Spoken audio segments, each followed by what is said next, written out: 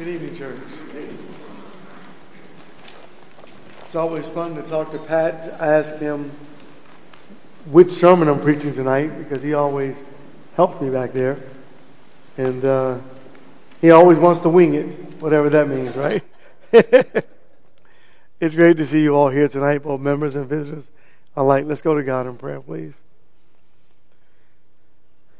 Heavenly Father, we praise your holy and divine name and thank you for this very moment, for this hour that we have to worship you. And we're thankful for Jesus, your great Son, whom you sent to die on that cruel cross of Calvary, who lived and died that we might live. And it's through him that we're able to worship you and to be called your children. Please help us to live that way, to appreciate all that you've done for us, and to love you back as you've loved us. It's in his name we do pray and thank thee if it be thy will. Amen. The life of Jesus and the life of Joseph. As God's people, when we teach the story of Joseph, we should also teach the life of Jesus. Every time we teach the story of Joseph, the account of Joseph, we're teaching about the life of Jesus. So what I want us to do tonight and over the next actually couple of weeks is look into the life of Joseph while thinking about Jesus. Right? Thinking about what God has done for this world through Joseph that teaches us over and over again about Jesus. I love it when people say, well, I'm not going to teach Jesus anymore. Well, then you can't teach Joseph or Moses. You might as well just get rid of your Bibles, right? Folks have said that. Genesis 37. Joseph was the beloved son of his father. Now Jacob lived in verse 1 in the land where his father had sojourned, in the land of Canaan. And these are the records of the generation of Jacob. Joseph, when he was 17 years old, was pasturing the flock with his brothers while he was still with his brothers. While he was still a youth, along with the sons of Bilhah and the sons of Zilpah, his father's wives, and Joseph brought back a bad report about them to their father. Now Israel loved Joseph more than all his sons because he was the son of his old age, and he made him a vari-colored tunic.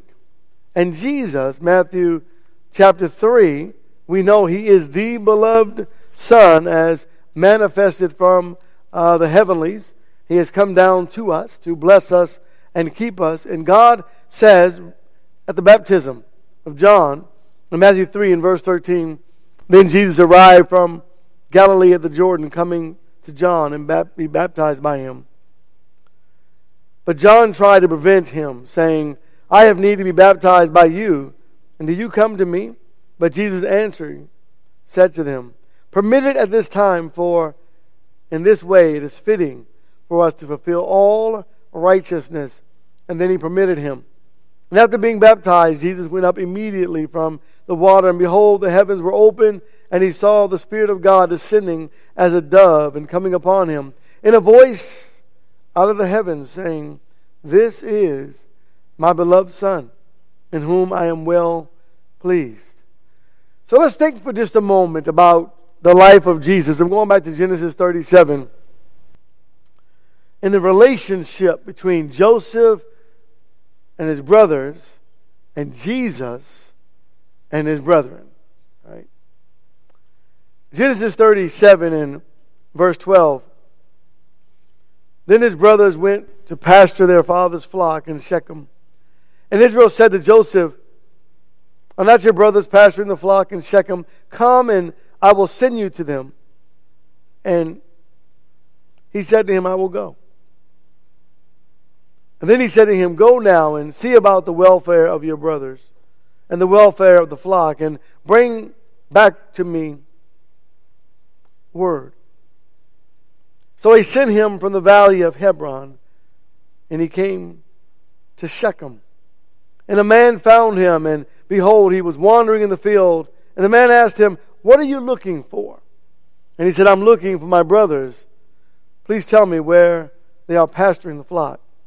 And then the man said, they have moved from here For I heard them say, let us go to Dothan.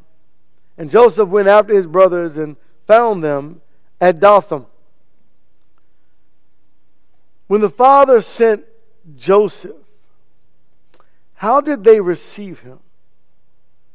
How did they receive him? When Jesus came, how was he received by his brothers? He was sent by his father to do the work of his father. Jesus was sent by his father to do the work of his father. The father said, go and bring back word about these folks and tell me. Jesus was sent, but he was not received. And Jesus was sent to a people, John 3:16, who didn't love him, who didn't want him, to his brethren, to those who should have known him, to those who were expecting him, and yet they refused him. In John 3 and verse 16, for God so loved the world that he gave his only begotten Son, and whoever believes in him should not perish but have everlasting life.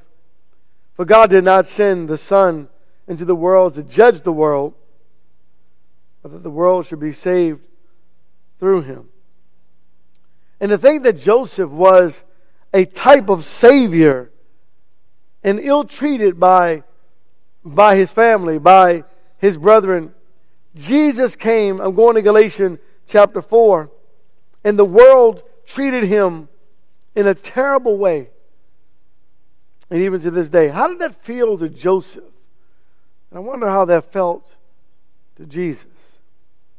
In Galatians 4 and verse 4, but when the fullness of time came, God sent forth his Son, born of a woman, born under the law, in order that he might redeem those who were under the law, that we might receive the adoption as sons. Now I know when we speak of Jesus coming to his brethren, we're speaking of the world. But think about his own household. The Bible tells us and makes it clear that even his own brothers didn't believe in him. Sons of Mary didn't believe. And it's almost like when you think about that, were they calling their mother a liar? You know, she told them the story. She told them what happened. She told them of the account of how God blessed her to conceive and bring forth a son. And for as long as Joseph, the father rather, was around, you know that he told them, and yet they still didn't believe him. And in John 1, in verse 11, he came to his own, and those who were his own did not receive him. If it were not for the Father's great love, I'm going back to Genesis 37, to hold on to, what a lonely life Jesus lived.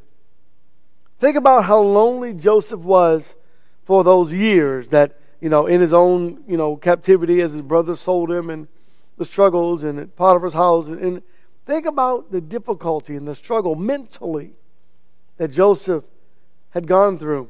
How much of that reflects Jesus? In Genesis 37 in verse 18, when they saw him from a distance, before he came close to them, they plotted against him to put him to death. And they said to one another, here comes this dreamer. Now then, come and let us kill him and throw him into one of the pits. And we will say, a wild beast devoured him. Then let us see what will become of his dreams. So I know the understanding is the jealousy of the brethren and how terrible jealousy is. How much do you have to hate a person to treat them in this way? So I want you to think about the passages that tell us in the New Testament that they hated Jesus. How much did they hate Jesus to treat him that way? And why? For what reason? What would he have thought, if you will, or been thinking throughout his ministry? These people who say they love me are about to execute me. In verse 25 of Genesis, then they sat down to eat a meal, and as they raised their eyes, they looked up, and behold, a caravan of Ishmaelites was coming from Gilead. And when their camels bearing aromatic gum and balm and myrrh, and on their way to bring them to Egypt. And Judah said to his brothers, what profit is it for us to kill our brother or cover up his blood? Come and let us sell him to the Ishmaelites and not lay our hands on him. For he is our brother, our own flesh. And his brothers listened to him. Can you imagine your brothers describing, hey, I want you to know, you're my brother, you're my own flesh. And so that makes it, why would you do that to your own brother, to your own flesh? Jealousy? Then some Midianite traders passed by, so they pulled him up and lifted Joseph out of the pit and sold him to the Ishmaelites for 20 shekels of silver. Thus they brought Joseph to Egypt.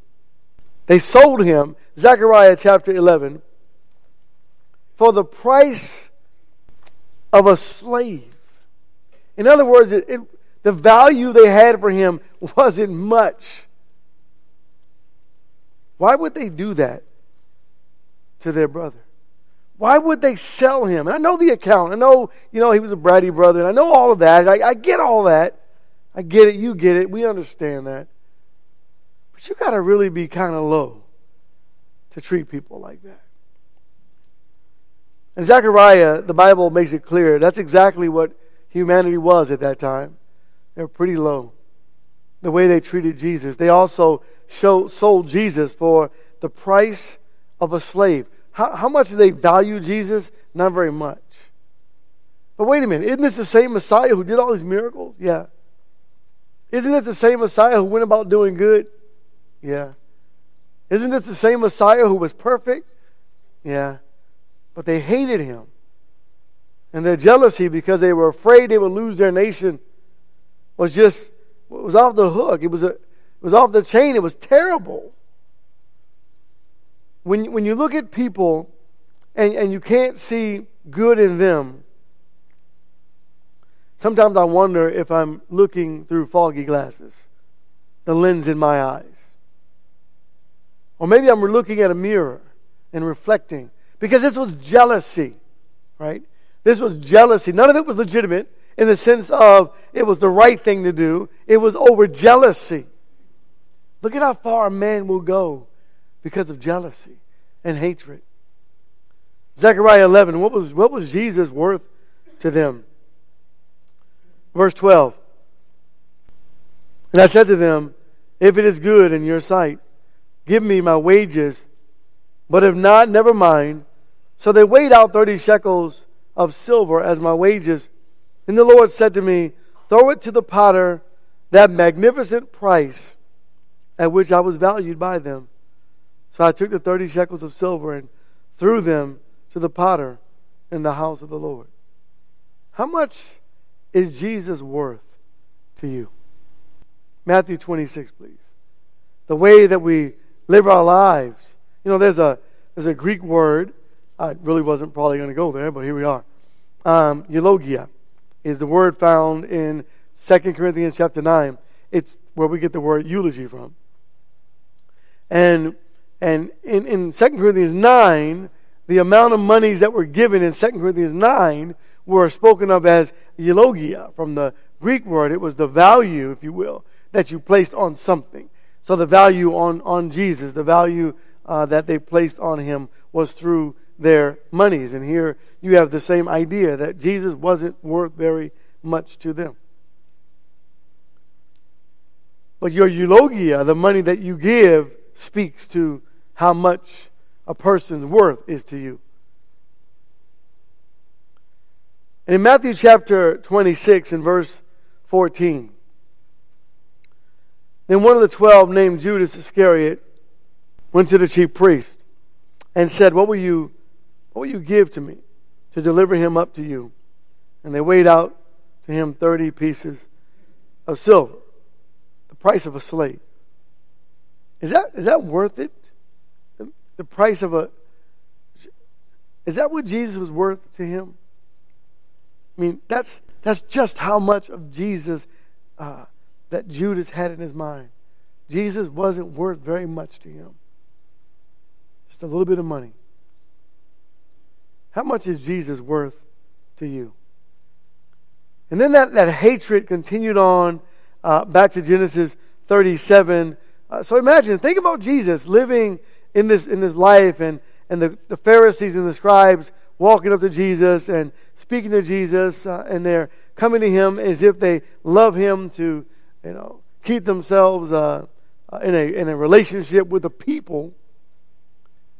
And they're asking Jesus questions, and they're testing Jesus, and they're watching Jesus. Imagine that, that feeling of awkwardness. Here Jesus is in the midst of the rulers of the day, and yet they hate him for no reason at all. He was hated without a cause. In Genesis 37 and verse 4, maybe it felt like this. And his brothers saw that their father loved him more than all his brothers, and so they hated him and could not speak to him on friendly terms. Then Joseph had a dream and went and told it to his brothers, and they hated him even more. Verse 8, then his brothers said to him, are you actually going to reign over us? Or are you really going to rule over us? So they hated him even more for his dreams and for his words. And that's exactly what Jesus' life was. The life where people hated the man of love. They hated him. Going to the cross, only God could have done that. Right? If people treated you the way they treated Jesus, John chapter 15, that feeling of disdain, being in their presence, being in their midst, and how much they hated him. And Jesus knew they hated him, and yet he still was full of love, and he went to the cross to save them anyway. Can you imagine when they were putting the nails in his hands, and he looks into the eyes of that soldier who hated him? But what's amazing is Jesus could look at them through the eyes of love and compassion. Not me. Wow. What an amazing situation. Can you imagine when they threw Joseph into the pit as he came up? Can you imagine the look on the brothers' faces as they ridiculed him while he was in the pit, trying to decide what to do with him? And that's why they were so terrified when they found out that Joseph was a leader. They're like, we're going to reap what we've sown. They were scared of that. They were afraid of that. They concocted a lie later in his life after the father died. This is what your dad said. And it wasn't true. Because they knew they deserved to die.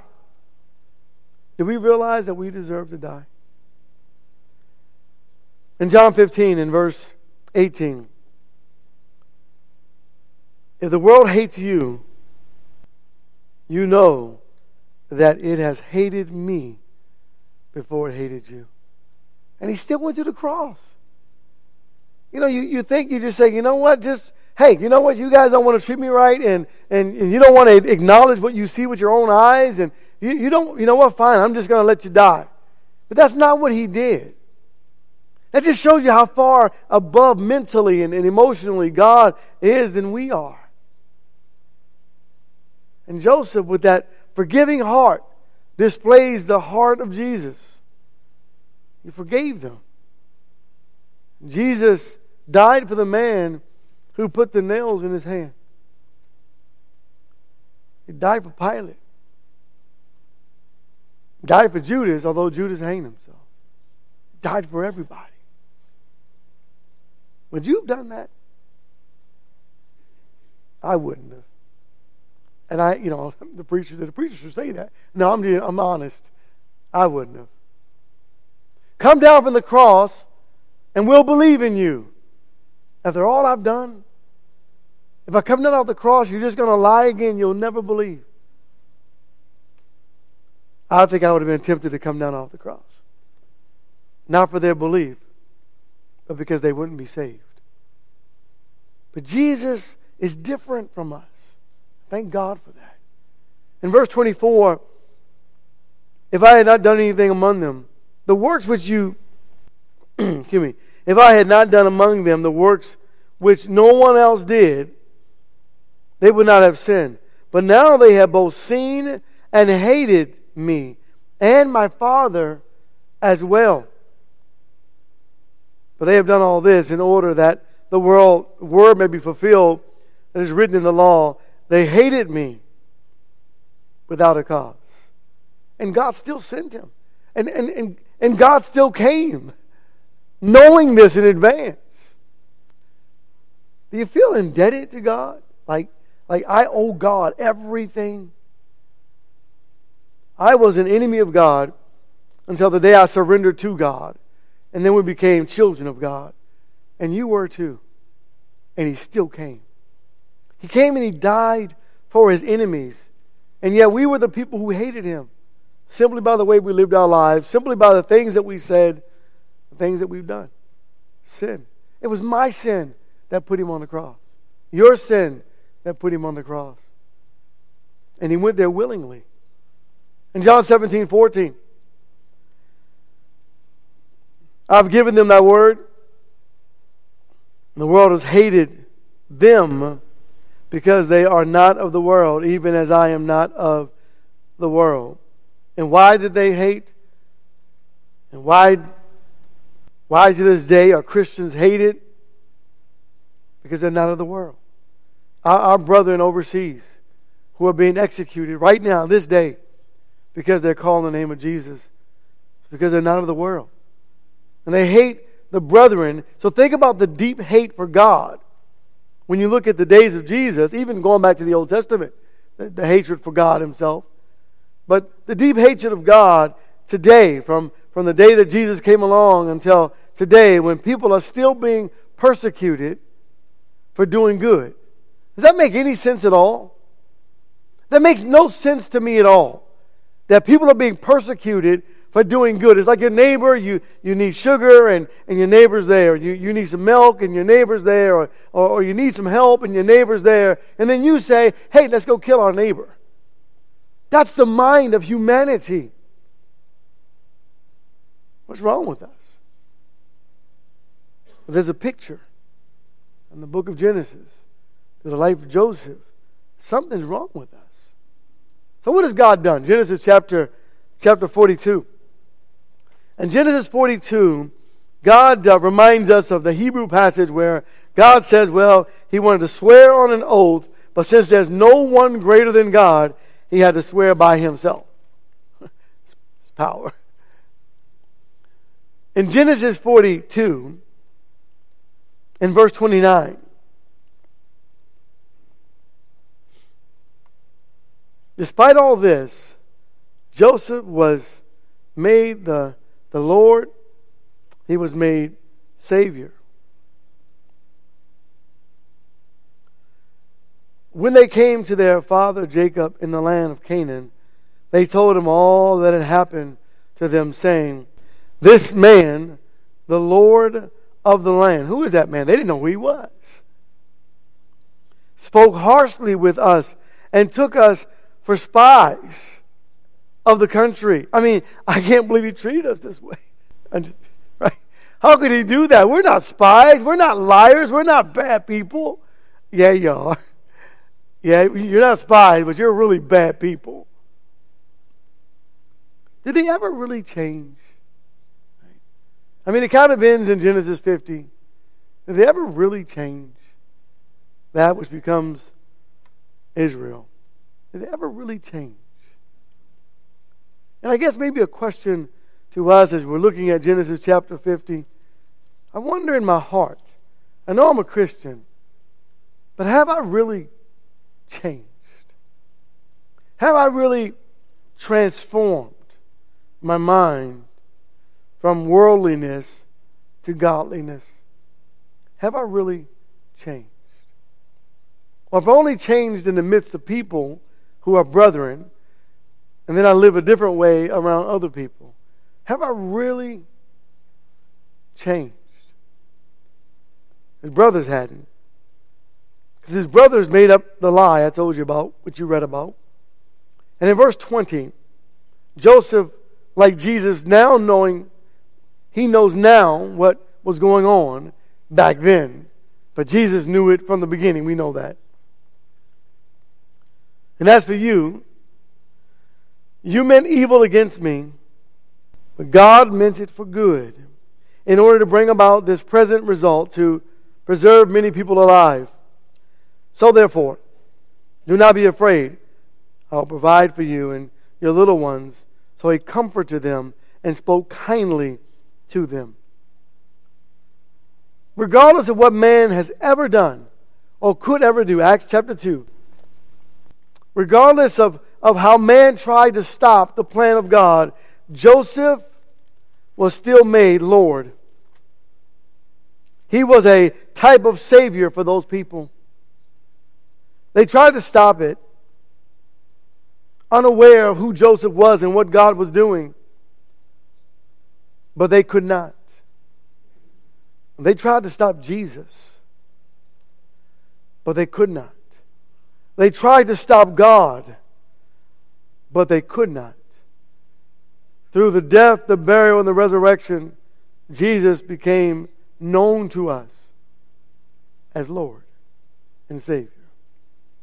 In verse 36 of Acts 2, therefore let all the house of Israel know for certain that God has made him both Lord and Christ, this Jesus whom you crucified. And when they heard this, they were pierced to the heart and said to Peter and the rest of the apostles, brethren, what shall we do? That's the question that should emanate in all of our hearts. God, I've sinned. Please forgive me for the wrongs that I've done. For those who don't know what to do, that's the question that should pose or be posed in my heart, in my mind. What shall we do? How can I make my life right with God? And it's simple. In verse 38, and Peter said to them, let each one of you be baptized, repent rather, and be baptized in the name of Jesus Christ for the forgiveness of your sins, and you shall receive the gift of the Holy Spirit. Repent and be baptized. That's it. Thank you, God, for that. Why is it to this day that people hate not only God, but even God's plan of redemption? Why is that? Why is it that people refuse to this day to surrender to God? Look at Joseph. His brothers did not conform until they absolutely had to. And sadly, here's what will happen at the end. There'll be 6 men carrying a box with many people loaded within them into the doors of church buildings all over the world, but then it's everlasting too late. Tonight the lesson is yours. If we can help in any way, please come all together. We stand and sing our song of invitation.